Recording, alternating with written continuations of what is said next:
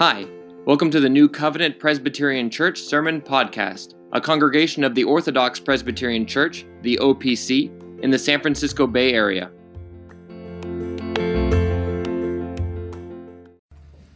Amen. If you would please turn your Bibles to Genesis chapter 2.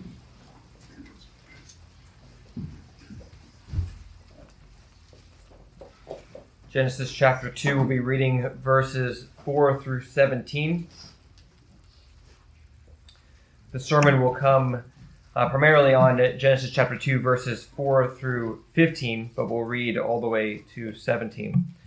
Please give your attention now to the reading of God's holy, inerrant, and infallible word. This is the history of the heavens and the earth when they were created, in the day that the Lord God made the earth and the heavens, before any plant of the field was in the earth, and before any herb of the field had grown, for the Lord God had not yet caused it to rain on the earth, and there was no man to till the ground. But a mist went up from the earth and watered the whole face of the ground. And the Lord God formed man of the dust of the ground, and breathed into his nostrils the breath of life, and man became a living being. The Lord God planted a garden eastward in Eden, and there he put the man whom he had formed. And out of the ground the Lord God made every tree grow that is pleasant to the sight and good for food. The tree of life was also in the midst of the garden, and the tree of the knowledge of good and evil. Now a river went out of Eden to water the garden, and from there it parted and became 4 riverheads. The name of the first is Pishon. It is the one which skirts the whole land of Havilah, where there is gold. And the gold of that land is good. Bdellium and the onyx stone are there. The name of the second is the Gihon. It is the one which goes around the whole land of Cush.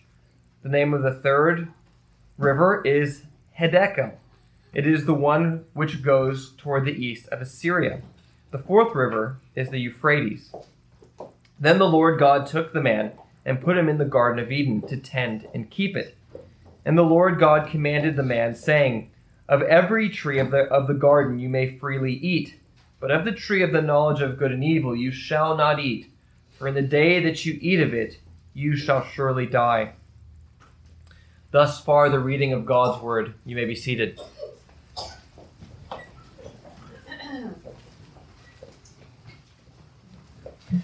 Let's go before our Heavenly Father again in prayer.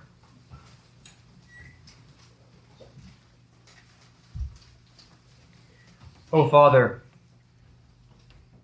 as we come to this passage which describes the paradise which you had made for us in the Garden of Eden, the place where we were to dwell with you forever, which was lost by the fall, and yet restored even to greater heights in your Son, the Lord Jesus Christ. Help us, Lord, open up our eyes to see the beauty and the glory of this which was our beginning and which was our purpose, our goal. Help us to see its glory, Lord, that we might know the heights from which we have fallen and get a glimpse of the heights to which we have been restored in your Son, the Lord Jesus Christ. We pray all this in the name of your Son, the Lord Jesus Christ. Amen.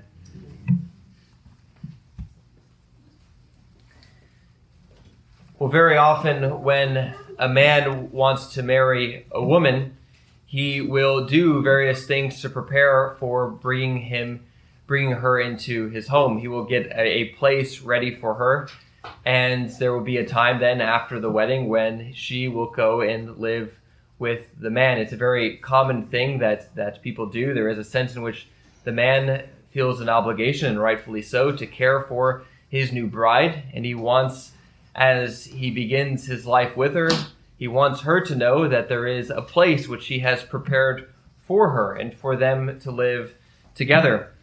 It's a time of great excitement. The preparations are made, and the place is great because of the fellowship which the man will have with his bride. This is really the picture that we have here of God preparing a place for man to dwell with him in the Garden of Eden. This is particularly the place which God had prepared for man to dwell with him in this kind of fellowship, this very close and intimate relationship. And this is what follows then on the chapter that we've been looking at for some weeks past, Genesis chapter 1, the creation account, which ended with the Sabbath day.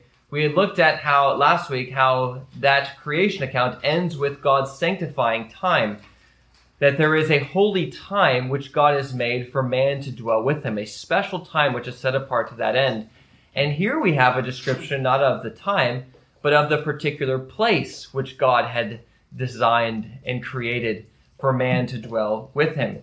Here, just like in Genesis chapter 1, the whole point of the account is to show that man's purpose is to dwell with God. Here we have, not just by the sanctification of time, but also by God's making a garden for man to live in, to walk with him in. God's preparation of a place for man to dwell with him, showing again that God has created you to have fellowship with him in paradise. God has created you to have fellowship with him in paradise. Now we'll look at this passage under three headings. First, in verses 4 through 6, we'll look at the world before Eden, what it was like before God had actually created this garden for man to dwell in. Then in verse 7, we'll look at the creation of man to dwell in the garden. And then in verses 8 through 15, a description of the garden itself. So we have what everything was like before Eden, the creation of man to dwell in the garden, and then a description of the garden itself. And we'll see from the whole thing that Moses is trying to teach us that God has created us to have fellowship with him.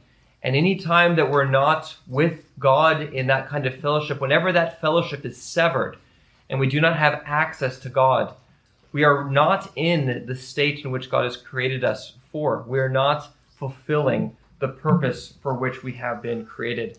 So look with me again then at verses 4 through 6.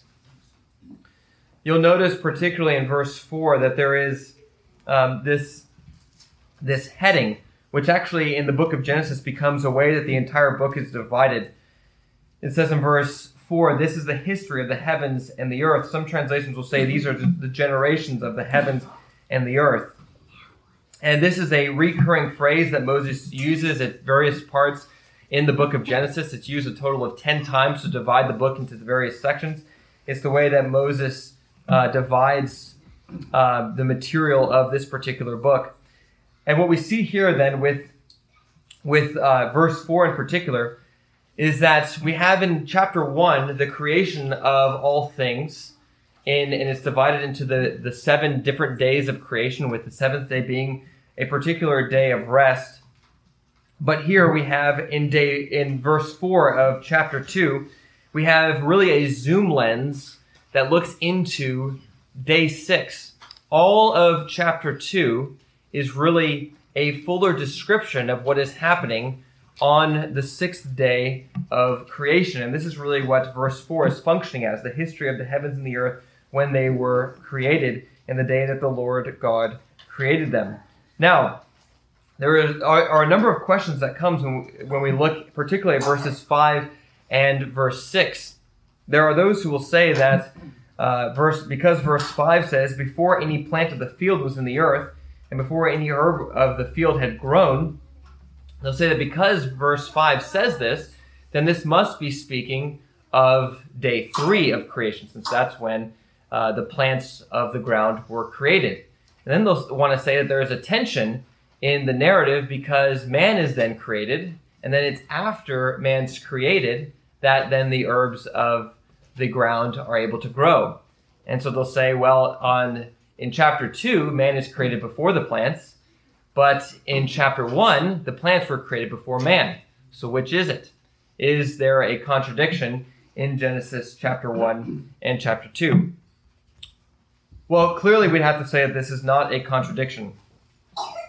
The plants and the herbs which are mentioned in the 5th verse of chapter 2 do not refer to the creation of the plants as such, but rather their ability to thrive. And particularly what we see from the rest of the context is their ability to thrive in a garden, in the Garden of Eden. And this, of course, makes sense from verses 5 and 6. They would be kind of foolish for us to say that the creation of plants and herbs are dependent upon man being there to work them. That man has no ability to create plants or herbs. And so it's not that these things were not created until man was created, but it's rather that they were created but could not thrive until man was placed on the earth in order to cultivate them. And there was no sense in which they thrived, and especially no sense in which they thrived in the garden without man. Now, this brings us to a very important point, which is very often missed today, which is that the earth itself today is very often seen as pristine as long as man is not working it. That the most pristine and perfect parts of the earth are those parts which man has not touched. Now, of course, there is a great natural beauty to all the things that God has created, and those things ought to be preserved. But there is also a sense in which the earth cannot be complete without the work of man on it. God has created the entire world to be dependent upon man in this regard.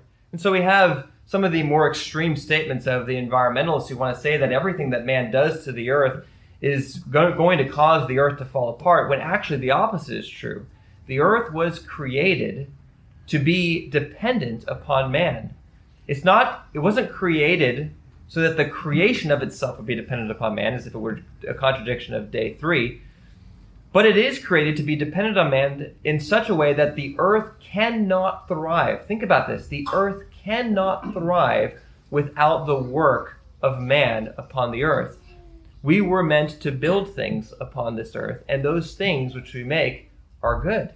They're not inherently evil just because man is making them. Now, we would have to say then that there is no contradiction between chapters 1 and 2 of Genesis, but we can ask another question, and that is, why is it that verses 5 and 6 are in this narrative? What is the purpose and the function of verses 5 and 6? Why does Moses go out of his way to point out this inadequacy of the plants before man had been made? Well, remember, in the context, as I've alluded to, the whole point of this narrative is to describe the place which God had created for man to dwell with him. And it's important for us to recognize then that before God had created man, there was no point for God to make a Garden of Eden. I think that's the point of verses 5 and 6. Just like in chapter 1, verse 2 of the creation account, where God creates all things in verse 1, but then points out that the earth was formless and void and there was darkness. These are the initial starting conditions, the inadequacies that were initially put on the earth that are going to be addressed throughout the whole creation account. So too here, Moses begins with a description of the world before man and before the garden to show the very things that are going to be addressed with this particular account. That is to say that there was no garden because there was no man. There was no man to work the garden, and God had not yet done the particular actions that he needed to do to create this particular garden. And these are the very things that are going to be addressed. And just like in the first chapter of Genesis, these initial starting conditions, so to speak, these particular problems that are going to be addressed in the course of the narrative, they are meant to make a theological point. And that is this: there is no need for a garden if there is no man. The garden was made for the sake of man. When there was no man, there was no garden. There were no trees that would be able to be described as pleasant and a delight to the eyes. There was no tree of life. There were none of these things because God had not seen any need to create those things at that point, and because there was no man to enjoy them. And so we have then the two particular things which will be addressed, the two particular issues which are addressed in the rest of the narrative, which are that there is a need for God to plant a garden, and there is a need for man to work that garden. The first of these, or really the second of these, is addressed in verse 7, where God actually creates man. This is, as I said, a zoom lens on day 6 of creation. Day 6 is the particular day in which God created man. It's the longest day that's described in chapter 1, and it also gets a very extended treatment in chapter 2. Notice the way that God creates man in verse 7. And the Lord God formed man of the dust of the ground and breathed into his nostrils the breath of life, and man became a living being. Here we have a description of the creation of man in 2 parts. God creates the body of man from the dust of the ground, the dust of the earth, and then he breathes into his nostrils the breath of life, and thereby creating his soul. This shows very clearly that we have been created with these 2 particular parts, body and soul. Notice the emphasis that's placed on the creation of man's body in verse 7. Notice it says that man was formed from the dust of the ground. I think the main thing that's being emphasized here is the humility that we ought to have. There is a very real sense in which we are the most prized of everything which God has made. We are the only things which God has made to be in his image. We're the only ones that have been created in the very image of God and to have that special kind of fellowship with him. But notice, our bodies yet were taken from the ground. They're just dust. God formed it with nothing special. It's simply dust. And this ought to cause us to have a very great humility before God. We do not deserve any of the things that we have. God's the one that made us, and he really even gave us a great evidence of the humility that we ought to have by indicating to us that we are nothing but dust.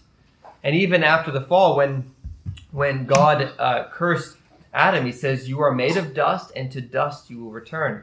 Now, there's nothing to indicate here that because man was made from the dust that he must return to the dust before the fall. But there is still that same kind of that emphasis that we are a humble creation because we are nothing but dust. And after the fall, our dependence upon the ground and our relationship to the ground can be seen in this fact that when we bury the dead, they do return to the dust, and the body does decompose, and it becomes indistinguishable from the dust. This, I think, is the reason why the psalmist in Psalm 8 can speak the way he does. He says, "When I look at the stars, the heavens, all these heavenly bodies which you have set into place, I think, what is man that you are mindful of him, or the son of man that you created him? You made him a little lower than the angels and crowned him with glory and honor." That is to say, when I look at all the things which you have made, and then I look at ourselves, I realize that in a very real sense, there are things that outwardly may even appear to be more glorious than we are. We are a humble group. And God, in the psalmist, then becomes amazed that God would bestow such grace and favor upon those who are simply dust and ashes, that he would crown dust and ashes with his image, and that he would even give to them rule over all of the things of the earth. There is a humility that we must recognize because we have been made from the dust. And even the word man bears this out. The word man in Hebrew is the word Adam, where we get the word Adam. The word ground is Adama, very clearly related. Man is, even by his very name, the one who is taken from the ground. He has a very special relationship to the ground. The ground itself is in some ways dependent upon him, and he himself is dependent upon the ground. And so there is a humility that we must have, and we must always remember, because we are people who have been made of dust. But secondly, we also have souls. Notice the way Moses continues. And God breathed into his nostrils the breath of life, and man became a living being. God breathes into his nostrils the breath of life. Now, there is some sense in which the breath of life is something that's common to all creatures. When Moses describes in Genesis chapter 7 the destruction of all flesh, of all living flesh through the flood, he uses this word, the breath of life, to describe not just man, but even the animals. And so we have to say, in some sense, this can apply to all living creatures.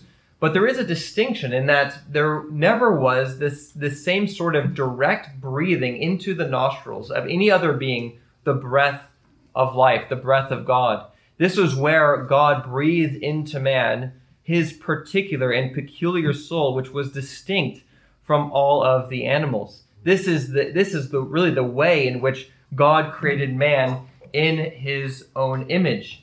And thus we have souls which cannot perish, souls which were made capable of having fellowship with God. And so we see then that we were created body and soul. And this is very important for us to remember, not only as we think about who we are as individuals, but even as we consider the salvation that is offered to us in the gospel. We were never meant to spend an eternity as disembodied spirits in a place that we may call heaven. Now, this is, of course, a true thing that we do spend a period of time in heaven as souls which are separated from our bodies. But even here, and we do have to say with the Apostle Paul as well, that it is good for us that we would die. For to live is Christ, but to die is gain. It's a gain for us if we are to die, to go to be home with the Lord. But even so, those who are dead, who are separated, their souls being separated from their bodies, are in a very real sense incomplete. They are awaiting something that is even greater.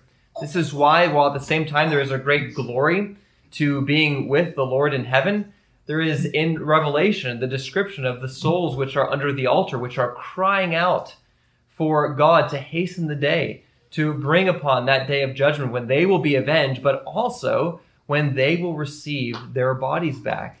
This is the primary hope of the gospel. Think of it. If the Lord Jesus Christ could only win for us an existence where we are separated from our bodies and in heaven as disembodied spirits, then we'd have to say that the salvation which we have in Christ is actually less than what Adam had in the garden, because he got to have fellowship with God, body and soul. This is what death is. Death is a separation of the body from the soul. And anything that's going to be a true salvation must include a reunification of the body with the soul. Or we can think of it even a different way. How was it that the Lord Jesus Christ was delivered from death? Is his deliverance from death merely being a soul which is disembodied, separated from the body and experiencing the blessings of God? No, his resurrection was a bodily resurrection. All that we will experience as the salvation which we have in the Lord Jesus Christ is first experienced by the Lord Jesus Christ himself. We simply share in the blessings which he has gone before us and has experienced. Our resurrection will be like his. And if it is like his, then it must include the salvation of the body with the soul. And so this is something that's very important for us to remember. The description of how we were in the beginning is very informative for us, to inform us how we will be in the end.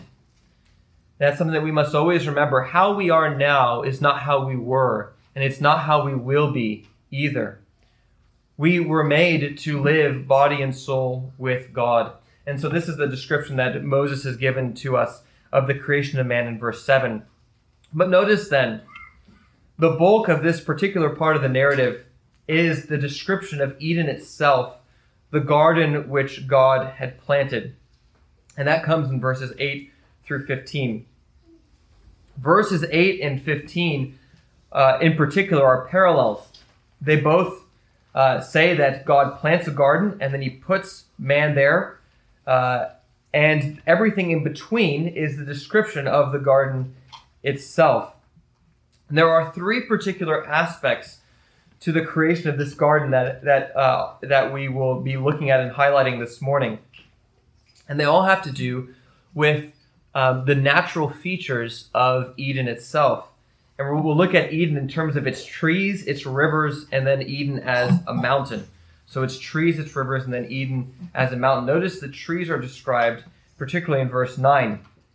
And out of the ground the Lord God made every tree grow that is pleasant to the sight and good for food. Now this again is not the creation of the plants as on day 3, but the particular creation and planting of trees for a particular garden, which answers back to, again, in the narrative, to the problem introduced in verses 5 and 6. The tree of life was also in the midst of the garden, and the tree of the knowledge of good and evil. So we have a number of things which are indicated here. First, in this particular garden, every tree was beautiful. It was gorgeous. You think of the natural beauty of some trees. There are probably very few which can rival what we get here in California when we think of the redwoods and the sequoias that are all over the place, just these majestic things. So we know something of the natural beauty that comes with these sorts of things. And here we have God creating and planting a particular garden with the most beautiful of all of the trees.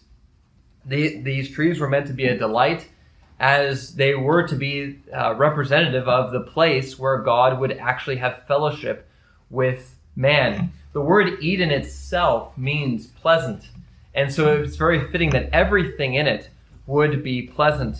Now, there are two particular trees which are mentioned at the end of verse 9, the tree of life, being in the midst of the garden or in the middle of the garden, and the tree of the knowledge of good and evil. We'll look at the tree of the knowledge of good and evil in more detail next week as we consider the covenant of works which God had created with man in verses 16 and 17. But notice as well, the tree of life is there. This is something which is developed throughout the Bible as always being held out before the people of God as the goal of salvation. That there would be a time when God would restore to the people of God the blessings which they had in Eden, namely the tree of life, where they can have fellowship with God forever. And so we see even in the creation, particularly of the tabernacle and the temple, the menorah, which is very likely to be a symbol of the tree of life. And even throughout all of the tabernacle and the temple, it was decorated with images which would make you think of a garden, fruits and trees bearing fruits. It's meant to be a picture of the salvation which was to be restored to the people of God, and itself a picture of Eden. And then at the very end of the Bible, we have probably the clearest picture of the new heavens and the new earth. John describes that final resting place of God's people as a place where the tree of life is. The tree of life will be there. It will yield its fruit, and all the people of God will have eternal life, celebrating the fellowship of God, enjoying Him for all eternity. This is what was held out to Adam in Eden. He was to know that he would have eternal life with God once he could partake of the tree of life. It was a garden that was beautiful, and it was also a garden that was meant to communicate to Adam the blessings which were in store for him, something which the Bible picks up on and it uses to describe the salvation that we would have. Now, in verses 10 through 14, there is a description of 4 particular rivers, or really one river, which then becomes 4. You may think it's odd that there's such a long description in the middle of the narrative of these rivers. Why is it that Moses has included them? Well, there are a number of reasons for that. One, this is, again, a particular theme which is developed in the rest of the Bible, which we will come to in a moment. One of the other major questions which is asked about these particular rivers is, where are these rivers? Where is Eden? And this is particularly a question that's asked because it's said to us by many, and this is right as far as it goes, that the Tigris, which is the third river, That's mentioned in the set of four, though it's given a different name here. And the Euphrates, they've never had a common source. They never converge in a particular place where they have one river that then divides into two. And there were never four rivers that were coming off of one particular river, where two of them were the Tigris and the Euphrates. So where is this place, and did it ever exist? Well, of course it did exist. And the reason why we can no longer find it is because this is a description of the world before the flood, which was a world which was vastly different than this one. Think of it. If the flood could create things as magnificent as the Grand Canyon and reorder then, of course, all of the routes of water that were in that particular area, then of course we would not expect all the rivers to flow in exactly the same ways, or really we would be shocked if any river flowed in the same way as it did before the flood. Notice, if you remember, the Apostle Peter in his second epistle actually describes the difference between the world before the flood and the world after the flood as the world which was and the world which is. They were vastly different in this regard. The world was greatly changed by the flood, and so we cannot hope to find where these rivers were, because the landscape has so drastically changed. But the more important question that we can ask is, why are these rivers included? Why are these rivers included in the description of Eden? Well, we've read a couple of passages in the course of this service which indicate the development, the biblical theological development of these themes throughout the course of the Bible. The reason why there is a river which divides into four is because God is indicating that all life flows from Eden. All life comes out of Eden. Eden is the fountain and the source of all life. And it is always connected in the Bible subsequently to the place of worship. Life flows out of the worship of God.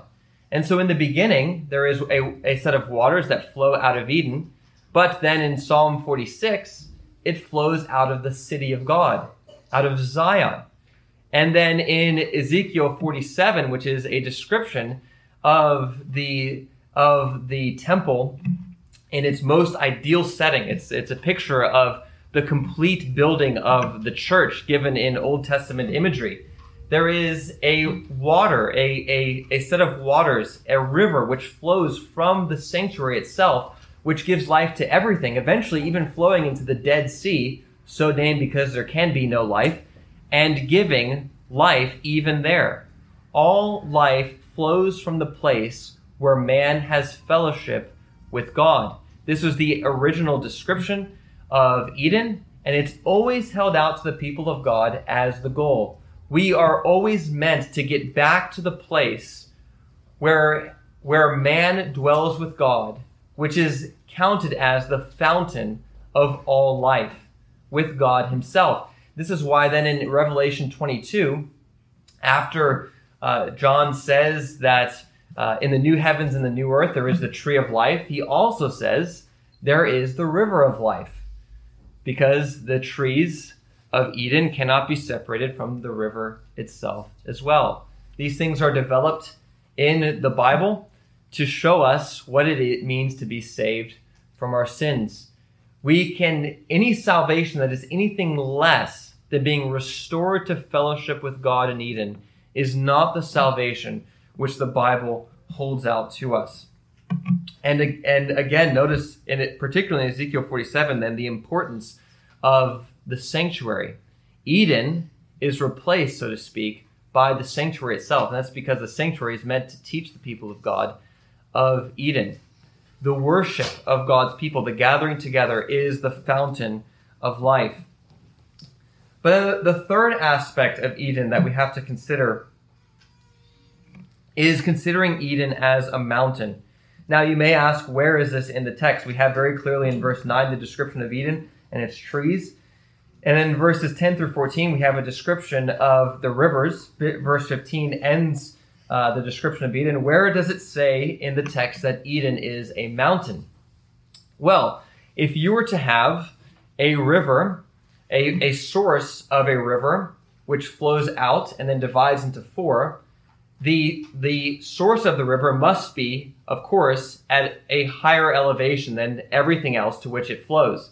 If Eden is to be the source of life for all of the world and everything flows off of it, then Eden itself must be a mountain. And this is, in fact, what the prophet Ezekiel says in Ezekiel chapter 28. When he describes even the privilege and the fall of the king of Tyre, he says this: "You were in Eden, the garden of God." So Eden's a garden. "Every precious stone was your covering: the sardius, topaz, and diamond, beryl, onyx, and jasper, sapphire, turquoise, and emerald with gold.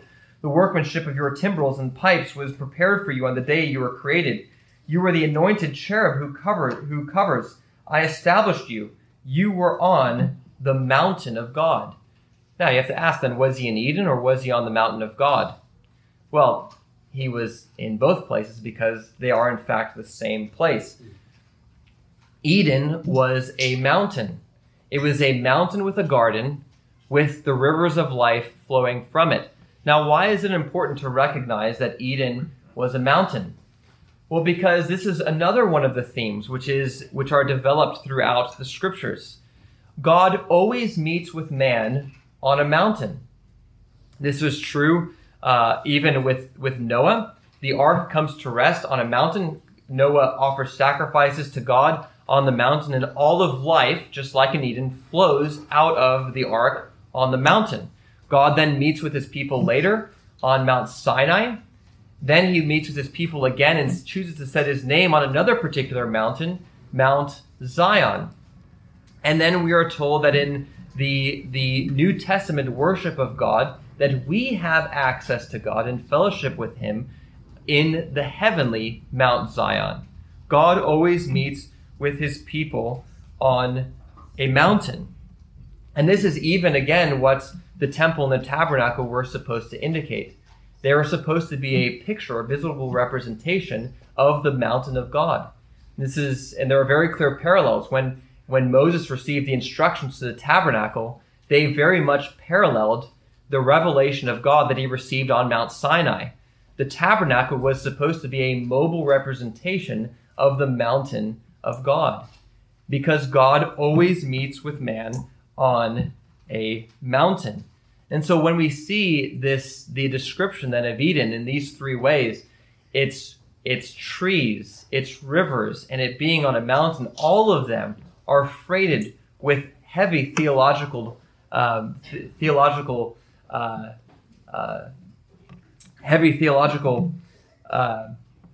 things that we must consider. The trees show that we are to have life with God forever. The rivers show that Eden itself, that the sanctuary where we meet with God, is the source of all life. And Eden being a mountain and its development throughout all of the Bible shows that we are to have fellowship with God forever. This is the beautiful picture that we have of Eden. This is the particular place that God has created for us to dwell with him forever. And it's described in such detail that you might see its glory and that you might always strive to be restored to this particular blessing, that you would be with God. And so if we were then to ask the question then, why is it that the Lord Jesus Christ has come? Why is it that he has come to the earth? It's because there is no other way for us to have fellowship with God restored to us. This very clearly from Genesis chapters 1 and 2 is the purpose for which God created man. God created man to have fellowship with him, both on the holy time that he had set apart for this particular function, and in the special place which God had prepared for man to dwell with him, like a bridegroom prepares a place for his bride. And so then the question really of the rest of the Bible is, who shall ascend? Who has the right to ascend the mountain of God? Who has the right to be restored to the privileges of the tree of life? Who has a right to partake of the life which flows from the sanctuaries and the river of God? Who has a right to all of these things? And the answer of the scriptures is this: only the Lord Jesus Christ has that right, and only those who are in him. And those who are in him have even more blessings than what Adam had in the garden. And so may God grant us the grace always to strive after these blessings, to rejoice in the foretaste of these blessings which we have as we meet together week in and week out, as we even now ascend the mountain of God and have fellowship with him. And may God grant us the grace finally to reach our destination and be with him forever in the place that he has prepared for us. Let's pray.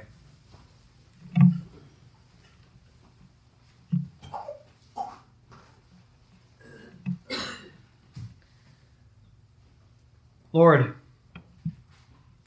as we see this beautiful description of the garden which you had planted for fellowship with us, Lord, what a wonderful picture it is of glory, and how we long to be back, having all of these blessings confirmed to us, which we know will happen when the Lord Jesus Christ returns from heaven and restores to us these things and even confirms for us even better things.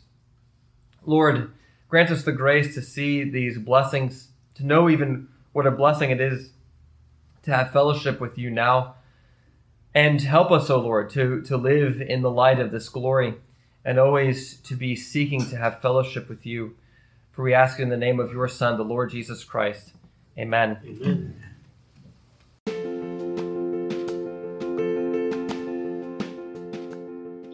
Thanks for listening. If you'd like to find out more about our church, you can visit us at newcovopcssf.com. That's newcovopcssf.com. If you'd like to worship with us on Sunday, our service times are 10:30 a.m. and 5 o'clock p.m.